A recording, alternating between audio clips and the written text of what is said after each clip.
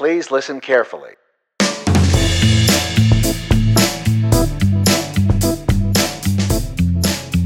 Welcome to Christians in the Public Square with your hosts Cole Bennett and Scott Self. Hello, and thank you for joining us for the next episode of The Christian Citizen, the podcast where sacred cows make great barbecue, where you can proudly let your flag fly, and where we are bros, and this week, sisters and bros before politicos. That's right. I'm Cole Bennett. I'm Scott Self. And our special guest today is Dr. Cheryl Bacon, Professor Emerita of Journalism and Mass Communications from Abilene Christian University. Hello, Cheryl. Hi. Thanks for joining us today. I'm looking forward to this. Well, I have no idea. That's a shame. I have no idea what I'm in for, but I'm foolishly looking forward to it. no, Scott and I have talked for quite a while about having you as a guest because you often come up in our own conversations off air, where we talk about the issues that we cover, and we thought we really need to have Dr. Cheryl Bacon on. And what I would like you to do first, I mentioned that you were, for years, a professor in ACU's JMC department, but you have quite a career path to have gotten there. I know there's lots of PR and lots of other things. So can you just tell us the jobs that you've had that helped you get to where you were? It may not be as interesting as you imagine, but I'm more than happy to share Yes, it. please. Let's hear it. Out of college, I worked for a state agency as a public information officer for about a year and a half. Then did a master's degree in mass comm and started working in public relations and development for ACU. And I did that for about 9 years. In various roles. I used to say they liked me, so they kept moving me around until they found something I could do. But I was in media relations and publications, was assistant to the president for a couple of years, was the legislative liaison for the university for a while. And then eventually, as I was finished with all of my doctoral studies except my dissertation, had an opportunity to go back into the classroom, which was a great match for where my family was at that time, and so that's what I did. And eventually became the chair of the department and spent 20 years as chair before I retired last May. And you've been a professional writer in several scenarios, have you not? Yes. For the university, a little bit of freelancing, a little bit of PR consulting, especially prior to becoming department chair. Department chairs don't have a lot of time for such fun. And so since retiring, I have tried to get my toes back in that water, and I'm doing a little bit of freelancing and consulting again. Wonderful. Well, we have some questions for you, and I could be interrupted at any time. No, I will interrupt you. I'm sure you will, brother. And because this podcast concerns the intersection of our faith and our views on the state. And so if any of these questions take you there, then let them do so, because that's one of the reasons why we wanted you on. Your field of JMC and my field of English, especially composition studies, have their root in the classical study of rhetoric.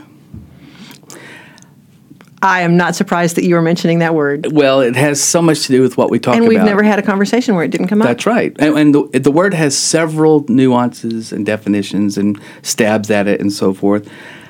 From your own professional experience, what is this word, how has it come to mean to you? Oh, my goodness.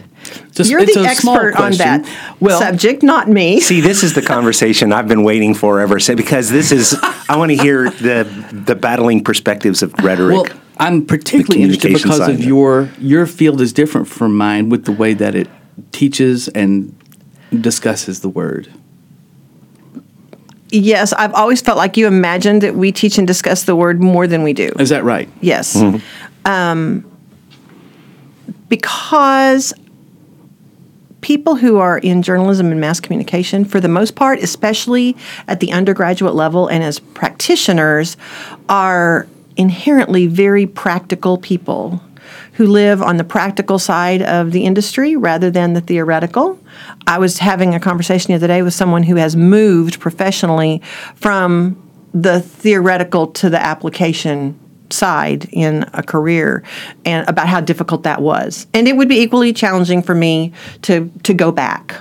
So I think that we probably talk about things that are the application of rhetoric more than we talk about rhetoric. We do talk about things like bias and stereotype in language. We talk about things being inflammatory. We talk about the importance of clarity and concision. We talk about clarity and concision ad nauseum, because if you can't do those two things, then you can't write well enough to be a professional in any of our industries. So, yeah, I don't really recall ever teaching about rhetoric, but I recall teaching about a lot of the things that when you and I have had conversations, you then make an application out of your rhetorical background. Well, but it does seem that you, when you combine journalism and mass communication, you end up with a foot in two pools, though, right? I mean, it seems like, and this is the outsider's point of view, but that journalism is about speaking the truth or revealing the truth or revealing the true story or discovering truth, and whereas mass communication is about creating a narrative or maybe that's the wrong word, but persuading an audience. Not really. No, because actually there's a lot of conversation about whether or not mass communication is a dinosaur term. Interesting. Journalism is a form of mass communication. What mass communication essentially means is communicating to a large audience through media of some sort, rather than communicating one-on-one. Right. And so over time, obviously, the way that message went to the large audience included ink on paper and then sound over the airways and ultimately digitally / electronically through the internet and other digital communication, social media, and all the rest. So no, journalism is one type of mass communication. The reason that other disciplines wind up in some places in the same academic department is because things like advertising also communicates a message to a large audience through some sort of media. Public relations is not always mass communication, because some aspects of public relations are definitely more one-on-one, one to a small group, in-person, event-related kinds of things. But to the degree that it uses media, it is also mass communication. Years ago, there was an argument for using mediated communication. You still have people talk about just getting rid of that term, and then there are others who are ardent supporters of it. I tend to not jump into those kinds of arguments, but that's the distinction, is whether it's advocacy or objective reporting or promotion going from a sender to a large audience. Gotcha. So let me bend the question around a little bit. Okay. In my field of teaching writing, we have this sense that we teach all of our students that there is no such thing as discourse that is not persuasive at some level. In fact, one of the most popular textbooks of all time in our field that we use for composition is called Everything's an Argument. And they talk about clothing is an argument. Your tattoos are an argument. If you science is an argument. Science, there's just... So when I hear someone from JMC say, "Oh no, we strive for objective reporting, and ours is not. It is not persuasive, or it is not meant to be persuasive." Can you unpack whether you agree with that or not? Well, I do still teach one class. It's called PR Writing, and last night we were talking about this very briefly. In that, I always tell students that all public relations communication is designed to either be informative or persuasive. Sometimes you have to inform before you can persuade. And so it could be argued that the things about which you choose to inform your audience lay a foundation to be able to later persuade people. But you would draw a distinction. You would say there's such thing as an informative piece of discourse that is not persuasive.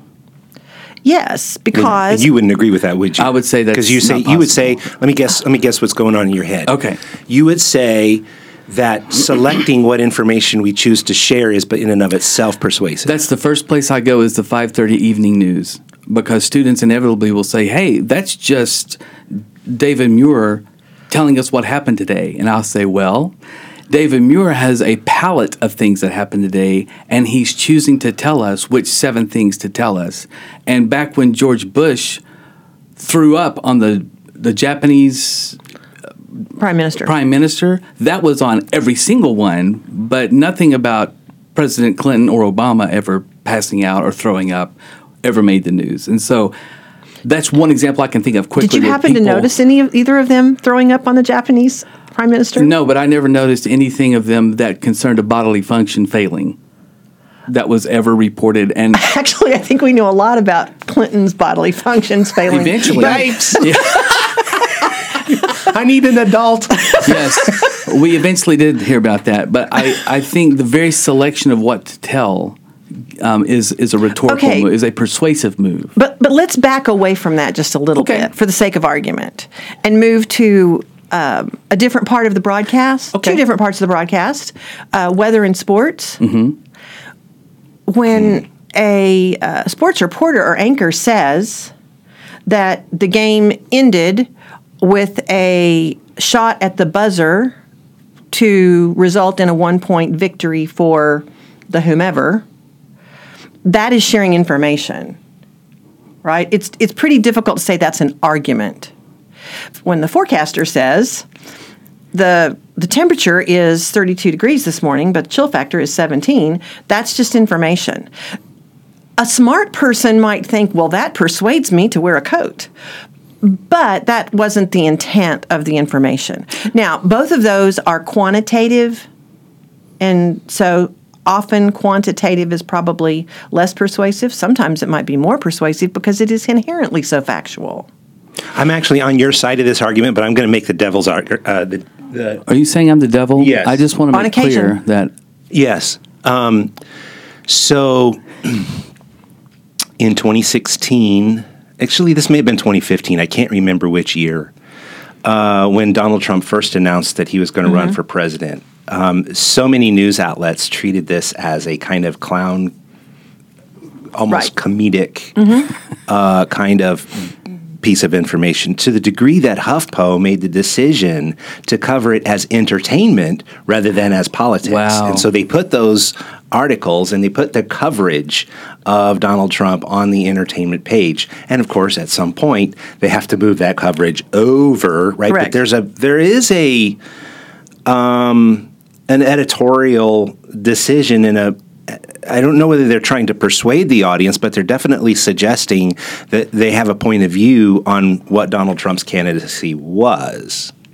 Oh, absolutely. And that kind of goes back to the old gatekeeping function of media, that there's massive amounts of information out there, and somebody has to decide what is going to be in print on the air on your screen. It's because it can't be everything all at once. So there is that function, and there always has been. It's a little bit different today than it used to be. And you're correct, putting it on an entertainment page instead of a news page when it initially came out is a rhetorical decision. It is. It's also perhaps less of a decision than a continuation of coverage. Because Donald Trump had been covered as an entertainer because that is how he was presenting himself for years. Right. He was the star of a primetime television show. Okay, you're arguing and people this very well. Who are primetime television, I thank you, primetime television stars tend to get covered on the entertainment page. So you could say, well, they were just continuing to do what they'd always done, and yes, they were going to at some point have to decide when do we move into news. Whereas some other news organizations that do less entertainment coverage, I won't say none because they all do too much, but the old standards, CBS, NBC, ABC, New York Times, The Washington Post, do far less entertainment coverage than the Huffington Post or BuzzFeed or something like that. Right. And so their coverage of him had been very limited. Now, in New York, there had been more of it because there it was local. Gotcha. Okay? Yeah. But let me tell you why I'm claiming that I was playing the devil's advocate. Because you're the devil. No, because you're the devil. That's the whole point of this. Okay. No, because something that Cheryl said I think is really important. sometimes the weather is just the weather, and reporting on it is not necessarily an act of rhetoric.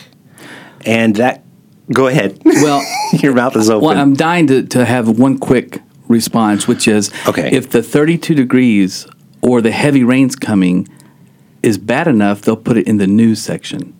And then he or she will elaborate on it later. That is a rhetorical placement, and there is such a thing as the argument of arrangement. Arrangement is persuasive. If they leave the forecaster till the third unit of news, that's one thing. If they bring that person in at the beginning and say, oh no, there is rain coming you need to know about now, it's a different level of persuasion. So, sort of. But see, here's the thing. You have to talk about which media outlet are you talking about there? Because the way television news works is, if they move weather to the top, they're having their weather reporter do that. They just happen to move the story to the top. Or part of it to the top. Or part of it to the top, because it meets enough of the basic criteria for what makes something newsworthy that it merits that. Right. And so this might be a good time to talk about the fact that those include things like proximity, how close is it to me, prominence, is this a famous person, how many people are affected, is there inherent conflict, is there human interest? Those are the sorts of I think you're making my point, though, that the newscast is a rhetorical piece of discourse that is I never said the newscast wasn't a rhetorical piece of discourse. I just said that information may not always be inherently rhetorical. Okay. Amen, sister. We're going to disagree on that. The agate in the sports section is not inherently reported.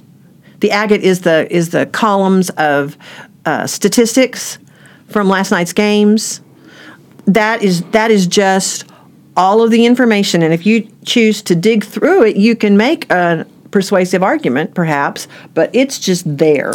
Okay. That's information. Let me try one more thing to see if I might change your mind, and then we'll move on. Okay. If I'm 7 years old? 7 years old. Okay. And I'm sitting cross-legged, I'm thinking of my 7-year-old self sitting cross-legged in the middle of my living room. Okay.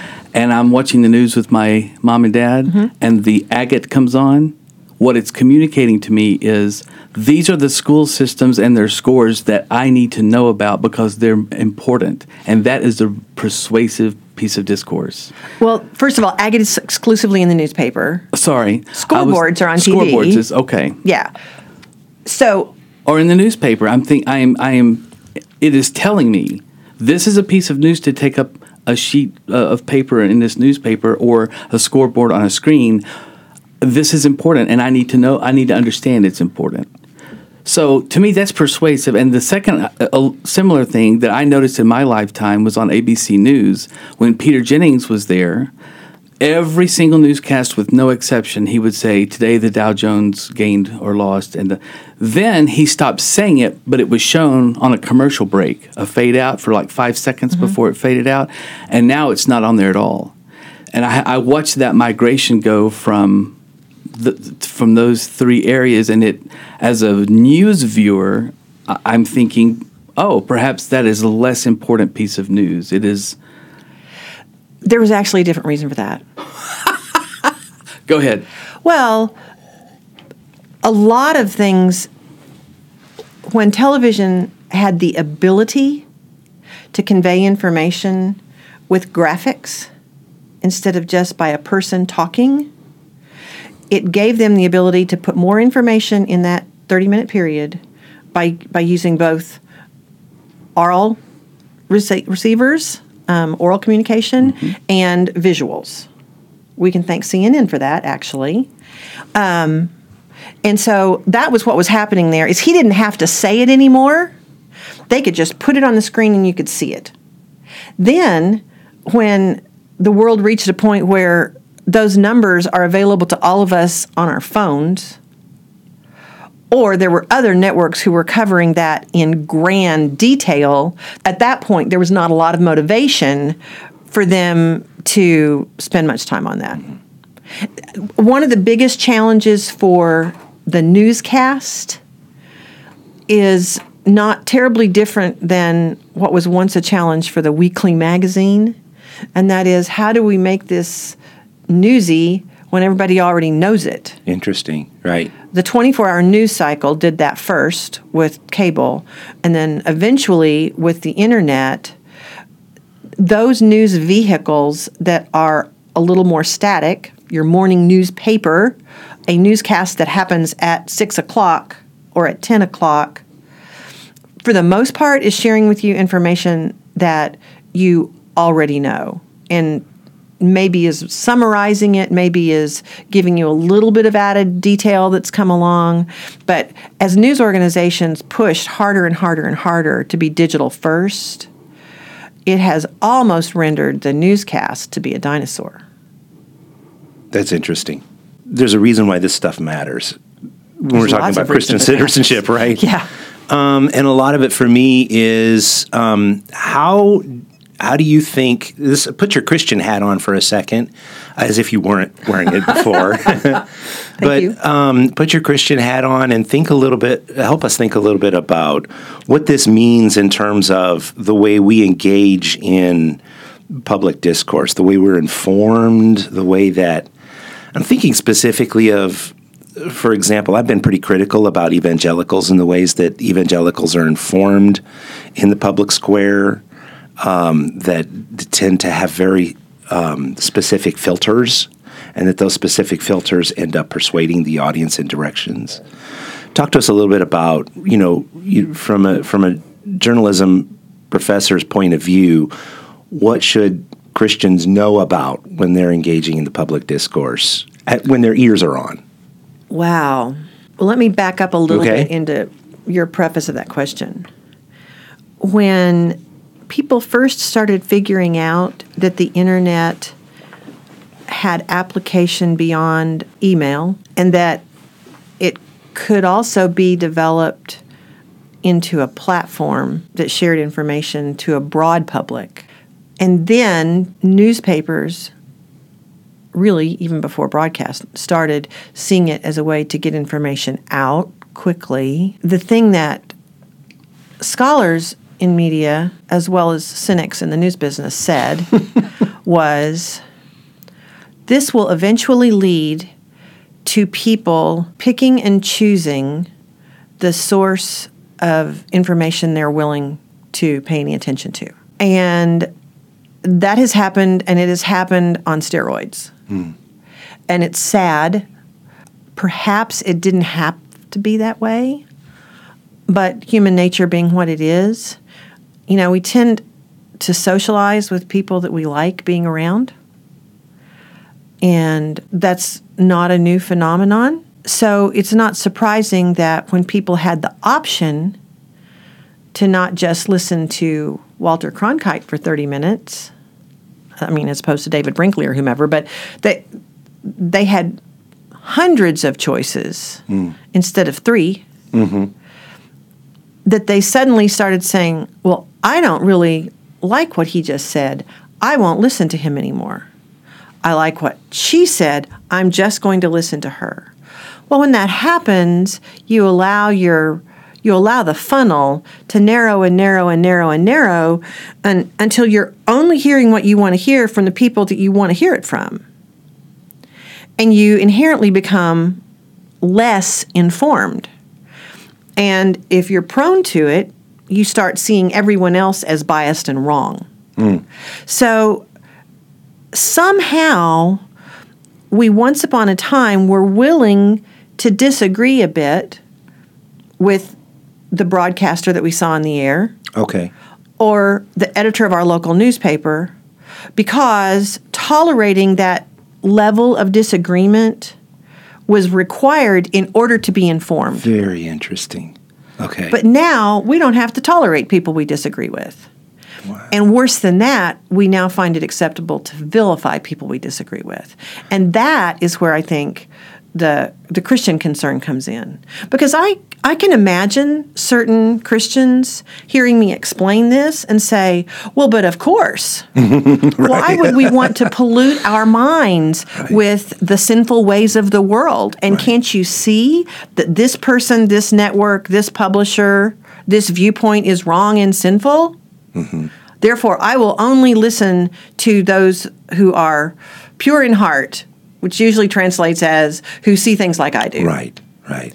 And we, as a result, have lots and lots of people who are far less informed than they used to be, even though there's massively more information out there that they could be choosing to absorb.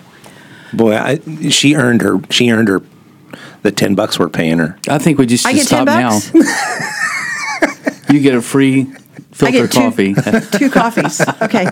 Cheryl, I think you're articulating that very well. I wonder if you would agree with this extension of what you're saying. It would also help these news outlets to whom people have become tunnel visioned upon if they would carefully and respectfully present opposite views or opposite accounts of a happening. Something happened. Here's how. This is what people are how people are trying to make sense of it, right? Which I think once news agencies saw the happening that you just described, where they were gathering lots and lots of viewers because they were saying things only one way, stopped trying so hard to say things 2 ways. That's kind of a chicken or an egg thing. Okay. I'm not going to sit here and defend all news coverage as being noble and fully objective and always as pristine in its intent as it could be, because clearly that's not the case. As to which came first, I'm not really sure. And the old question of presenting both sides is, as you well know, through your rhetorical studies, far more complex than just presenting both sides. Yeah. And then there comes a moral question that journalists have to reckon with about, is it morally right to give equal time to multiple sides when one or more of those sides are clearly immoral or lying or despicable in their intent? Or not supported by any data. Correct. Yeah. And so we'll have situations where they'll say, well, they didn't even say what so-and-so thought. Well, so-and-so's a bumbling idiot, So why should they give that person as much time as they gave to this highly credible source with documentable evidence? Now, those are really easy examples. Where it gets much harder is where people disagree on which is credible and which is not, or are both of them somewhat credible. And then it becomes really, really difficult. Okay, and I have a follow-up question about the Christian hat that you've always been wearing since I've known you, Scott. She didn't just take it off and put it on. Which is when I've seen you engage in discussion, both on social media and in real life, and talking with people in groups, and people often put you, like we did, with a microphone in your hand and say, tell us what you think, right? I've known you so long, I've seen that happen a lot. And it always strikes me that you're very careful to be centrist, I would say. And I'm wondering what are you up to whenever people say, for example, on your Facebook page, people will put things on your page and say, Cheryl, what do you think? Or you will come up with a recent event and say, hey, here's what I think. And boy, is it really even-toned. And I'm wondering, is that a product of your faith or a product of your training?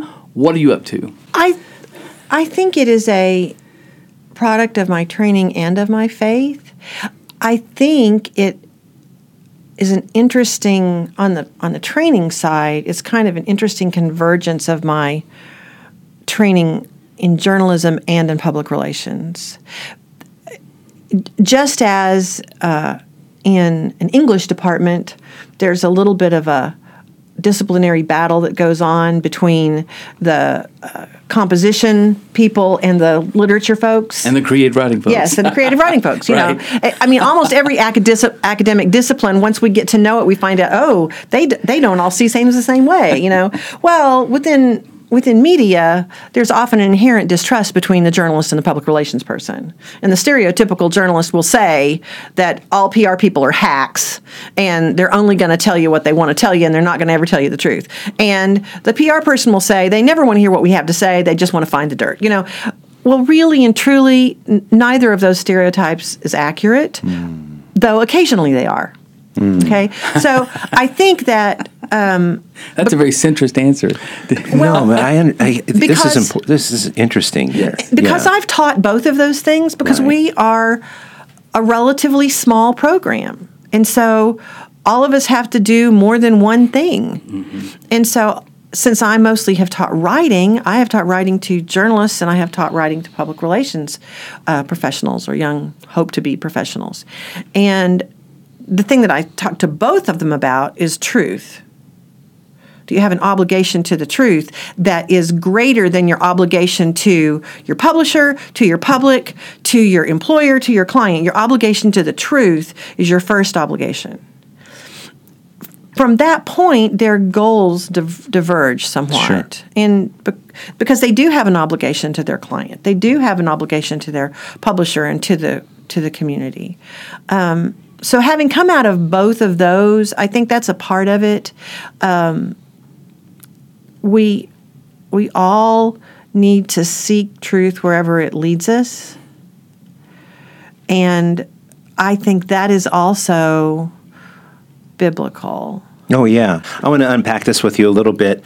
So your position in kind of holding two opposing ideas or two groups of people in suspension and being able to hold on to both has to do with your willingness to kind of unpack what is true in either case. In other words, not to see people who are anti-vaxxers as a caricature, nor a medical community as a caricature either, right? Yes. It's really harder in hard some for instances. me to go anywhere with the vaxxer thing because I have very strong opinions on that, and I think the science is very clear. But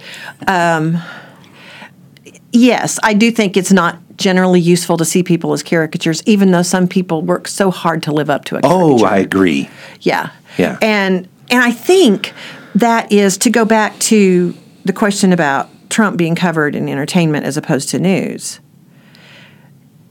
Trump spent the first 60 or so years of his life creating a caricature that made him a lot of money. Right. It is not fair to say that the news media made him a caricature. Donald Trump very shrewdly made one of himself and was very successful in doing so. Mm-hmm. Well, it's hard to back out of that at that point in your life. Sure. And we see that in other situations. I mean, wasn't it Bill Bradley, the former professional basketball That's player, right. was a senator for a long time? From what I recall, he was a very fine and well-respected senator, but people always mentioned that he was also a former NBA player. Right. Because that's how he first came to fame. That That's is right. how he first became well-known to the public. And quite frankly, there were probably more people who knew more about his basketball career than his career in politics. And so that was a way to remind people, okay, you know about this guy. He used to play in the NBA. Well, that's what's happened to Trump. And the fact that his persona hasn't changed all that much. Mm-hmm. Let's face it, he made his show successful with "You're Fired." Mm-hmm. So there's not been anything about the way that he has conducted his public self that's too far off from that persona. And so you think, well, okay, maybe it's not just a persona. Maybe that's really who he is. And we've seen other people who have done the same kind of thing. But I think it's one reason why I try to say to students, the things that you do and the things that you allow yourself to be photographed doing and the things that you say on social media will follow you in some cases for the rest of your life. It's easy to blame all of that on the media.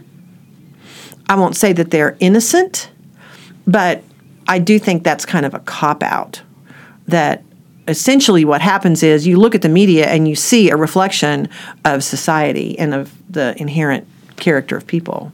What I really appreciate about this and what Cheryl is saying is I think she's suggesting we engage with a bit of discernment. And I don't know that kind of that kind of character or quality is actually asked of us enough as Christian citizens to engage in discourse through, with a lens of discernment. Maybe to think about what's going on in this situation, to think about what voices are influencing me, to think about what my own positionality is and where I'm coming to in this discourse. That kind of mindfulness or discernment is something I think is missing in a lot of the ways we instruct one another, particularly in Christian circles. I think we tend to describe our positions rather than the act of discernment. We tend to suggest that your job is to be against abortion without having the discernment to understand why somebody might be pro-choice, right? That we go through this education process, and I'm speaking specifically of evangelical circles, but even in evangelical circles, our means of training one another is believe these things. And I'm using my fingers here with counting like everybody can see me, but it's one of the things I think that we miss out on is a real opportunity to actually ask, what is truth? Not in a cynical way, but to really try and unpack and understand the others around us. And there are times where I think that we could say, this particular voice is not really providing me that much in terms of analyzing what truth is, and also to engage with a kind of epistemic humility, right, where we can also believe that maybe other people who believe something are also smart, or they're also of good intent. I think that's exactly right, and I think that kind of training and opportunity and environment is missing in our churches, and I think it's missing in our schools. Really? I consider myself to be enormously blessed to have spent the 5th grade through my junior year in high school in what was at the time ranked as one of the top 5 school districts in the country in Littleton, Colorado. Me too, Cheryl. I forgot that. Yes. I remember standing on the stage at Isaac Newton Junior High School when I was in the 9th grade, and the entire 9th grade had been divided into 2 political parties, and we had to have separate conventions and develop a platform, and then had the whole gymnasium, auditorium, whatever we called it, full. And I remember standing on that stage, and I found myself in the situation of having been elected a leader, but was forced to present a platform that I was not entirely in agreement with. And I remember being booed for the way that I described the potential loss of life in the Vietnam War. When you're 13... That's not cool. That is not cool. But that experience of having to wrestle through issues that were affecting my generation and my parents' generation, and understand that people can come to different conclusions on different subjects and feel very strongly about them, that was a really important lesson. And then in high school, because I got involved in journalism very early, my high school journalism teacher had us writing polemics on issues in high school. He had us doing research and telephone surveys and presenting our results to the school board about decisions they were making about our school and policy. That's pretty phenomenal. Now, they had the ability to do that because of the kind of school that it was, but it was not a school without its reprobates. I mean, it was a very suburban, middle-class school district, and it was greatly lacking in diversity, in ethnic diversity and racial diversity. But that's beside the point. They decided that was important to do that. And so they taught me how to see that there's more than one side. And one way they did that was by saying, this is your good friend that you go to the football game with and that you hang out with, but you don't get to be in the same party. You're going to be in different political parties, and you're both going to have to go research the issues, and you're going to have to defend them. Now, people in debate learn to do that. But this was saying every single kid in the 9th grade is going to do this. Wow. I think those were invaluable experiences, and I don't think that we really do that very much anymore. I have a bias, but when you teach kids to write to the prompt instead of saying, what would you like to write about today? Here's the things you have to accomplish, but you get to choose the topic. And I know, I've heard public school teachers say that kids look paralyzed when you say that to them.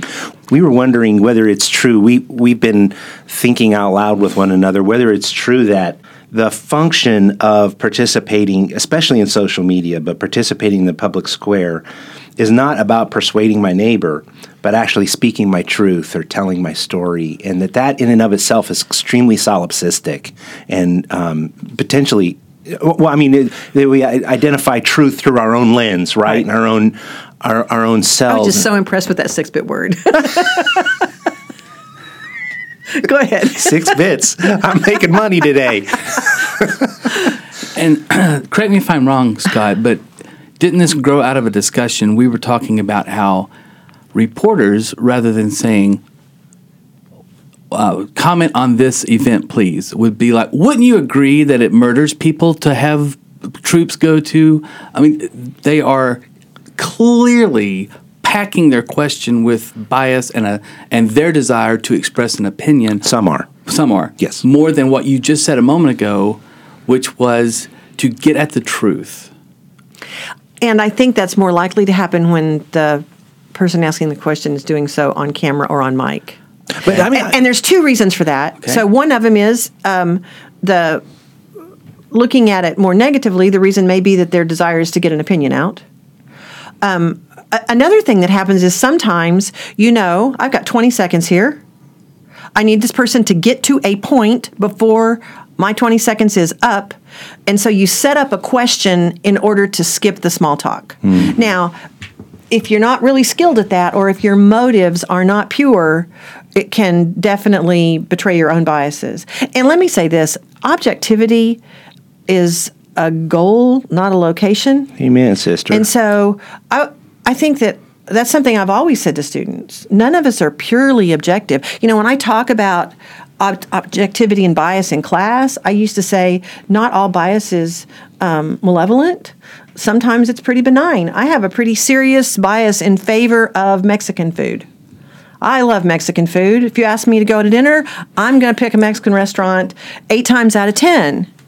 That is not a malevolent bias, unless I'm a food critic. And if I choose to use my bias in favor of Mexican food to always diss the Chinese place, then it has become a problem. And so everybody has them, and half of the battle is just learning what they are so that you can recognize how to monitor yourself in that environment. That's one of the biggest challenges I have with when we talk about qualitative methods with my doc students, is that there are so many that believe their job is to not be biased. We embrace our bias. That your perspective on the data and yourself, they're inexorable. The lens belongs to you, and it's been fashioned by you over time. And so you are biased, and we just try to embrace it and try to identify in what ways can I think about how my bias is being displayed here. But it's not necessarily bad. Right? Sometimes it just is. It can be. It can be. If even in qualitative research, if your bias is so strong that you use it to ignore what you discover, right? Because that could be a problem. But I want to come back though, and I'm not only concerned about the way that the news media does it. My other part of my concern is the ways that we feel it's incumbent upon us to speak a truth rather than to engage in persuasion. So think about Westboro Baptist Church, right, in Kansas, and they have the signs that say in very indelicate terms that God does not love homosexual people, right? But they don't put it that way. They put it in very drastically disgusting ways. That is not about persuasion. That is about speaking one's truth, or speaking what one believes is true. And here I pat myself on the back for having defended my truth and spoken my truth in the public square. I don't think that's persuasion. And I think that we've come to a point where we've reinforced, again, talking about the way that churches and that Christianity trains itself. I think we've come to a point where we have congratulated ourselves that we speak our truths, that I speak the truth about abortion without trying to persuade other people about what I believe about abortion, right? That I speak the truth about what people's relationships, how people should live in their relationships. But it's not about persuasion. It's just about speaking my truth. And that's where I think we fail as Christians in the public square is we fail insofar as we believe our job is something other than what it is. Which is virtue signaling. If I hold a sign that's very, very nastily written or very harshly written, even though I'm pretty convinced that it won't change anyone's mind, I still do it to persuade people that I'm virtuous. So it's persuasion at a different level. Okay. Well, and even, again, we kind of talked about this last night. Command is a persuasive strategy. Think about all of the posters from World War II. I want you was Uncle Sam pointing his finger. That was a command strategy in terms of persuasion. Now, is it appropriate for everything? No, because people get tired of being bossed around. But sometimes it's useful. Think about click it or ticket. That's a command. Mm-hmm. It's giving you a direction. We also talked last night some about the buzz driving is drunk driving. That's not a command. It moves people through a process of coming to a realization. It's a really effective campaign. It's a proposition. Because for the most part, telling people don't drive drunk hasn't worked very well. Interesting. Right. And so it can be. The Westboro thing, if it was effective, it would have worked by now. They haven't figured that out. Right. It doesn't work, and I think that it doesn't work for reasons both related to persuasion and to the obvious lack of Christian value. That's just not how Christians treat people. That is not how Jesus treated people. And so doing that belies who they say they are, in addition to being an extremely ineffective communication tool. Right. I've been thinking of a bit of a thought experiment question that's may not fit that definition exactly, but you spoke a moment ago about how searching for and uncovering truth you feel is one of the ways that you bring your faith to your work. Imagine, Cheryl, that the Council for Christian Colleges and Universities asks you to come and speak to they have gathered all first-year JMC majors from Christian colleges into a room, a large room, and they say, please, the benefit of your wisdom about integrating faith and work, what are some things you might have to say to them? So if it's all kinds of students in all kinds of JMC fields, that would be a little different than what I might say specifically to those who hope to be journalists versus those that hope to go to the persuasive arts like advertising and public relations. Okay. I would, first of all, talk about truth and that your first obligation is to the truth. Not, as I said a while ago, not to your client, not to your publisher, not even to your audience. Your first obligation is to the truth. And your second obligation as a journalist is to your audience, is to your reader. But first to the truth. I think that I would say to them the thing that I have said to lots of prospective students and some parents of those prospective students, often to their chagrin through the years when I've been giving a tour and hoping to recruit a student. And I will get a baited question from a parent about how do you teach students not to be biased journalists who are only out to support the liberal agenda, and you can only imagine where they go from there. And I always said, well, one of my goals has always been not to produce churchy journalists. I would be failing if that's what I did. But what would a churchy journalist be? Someone whose agenda in their reporting matches the doctrine of their church. Mm-hmm. Whether that is about a regarding policy issue, policy or lifestyle or whatever it might be. Morality. That if you are a Christian, you should be able to go out, and if you have very strong feelings opposing abortion, you should not only be able to, but you are obligated to have a civil interview with a person who is strongly pro-choice and faithfully report what they have to say. And if you can't do that, you shouldn't be a journalist. I usually leave that part off when I'm talking to the parents because I've already upset them enough when I say I don't want churchy journalists. But because they do. They imagine that the best thing I can do is to equip Christian soldiers to march out there with their reporter's notebook and a microphone. And that is not what journalists are supposed to do, any more than doctors are supposed to only operate on people that they think have lives worth saving. That gives me chills. And let me tell you why. Because what you're describing here is, I think you would say if you were speaking to a secular audience, your job is to tell the truth, right?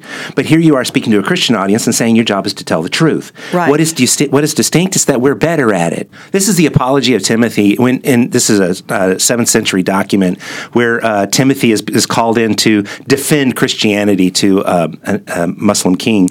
And what he says is, we are your best citizens. We're the reason that you need us here is we are the best people in your town. We are the ones who are always peaceful. We are the ones who always pay our tributes. We are the ones who always do what is asked of us. We are your best citizens. And it's not so much that we are your best citizens, and by the way, we also walk around with halos on our heads. It's that we take seriously the work that's set before us. So when you're saying a job of a journalist is to tell the truth, and then you say to a Christian student, I'm going to ask you to tell the truth, that to me is very stirring because it accentuates the possibility that we could do what we do with greater intention, with greater purpose. But it doesn't necessarily mean I become different. I just do it better. And I think that, for me, that is what brings me back to that place of moderation. Really? Now, not everyone does. I think there are people who have great respect for truth who land ideologically in a different place than I have landed. Okay. And I understand that. But for me, those two things are pretty inextricably rooted together because, see, I happen to know that y'all don't have the same views on all political issues. I'm assuming there have been some other podcasts where that became more clearly apparent than it has today. It's hard to get more opposite than a socialist and a libertarian. Right. But I know you both well enough to trust your heart in its pursuit of truth. Okay, so that's where it's taken you, and I have to respect that, even if I don't always agree with it. But for me, I could have some arguments with the Apostle Paul about a few things. Yeah, really. But I do believe that when he said, I become all things to all people, by the grace of God I might save some, that was an appeal to moderation. And I think there are some other places in his writings where we see that same sort of thing. And so let me understand you. It's not moderation of like on a political spectrum as much as it is moderation in the way you engage that conversation? Yes and yes. I mean, yes and yes? I am in a pretty moderate. I'm pretty moderate on the political spectrum. And you feel that's a manifestation of your Christian duty? Or perspective. Okay. My I Christian can appreciate perspective. that. All right. Because we all have a Christian duty that has landed us in different places. Right. Okay. But we have different Christian perspectives that grow out of who we very are and interesting. Yeah, that's good. who reared us. Yeah. And my perspective, as well as my duty, has taken me to that place. That is funny because you've made the defense that your Christian perspective is what causes you to be a libertarian. That's right. And I the same for mine. And now we have the centrist view that this is my Christian perspective. That's fascinating. That's what Cheryl does. You're something else. That's right. I can't tell you how much we appreciate you coming and talking this stuff through with us. It seems to me that we've heard a couple of different perspectives that are consistent with some of the things that we've talked about in previous episodes.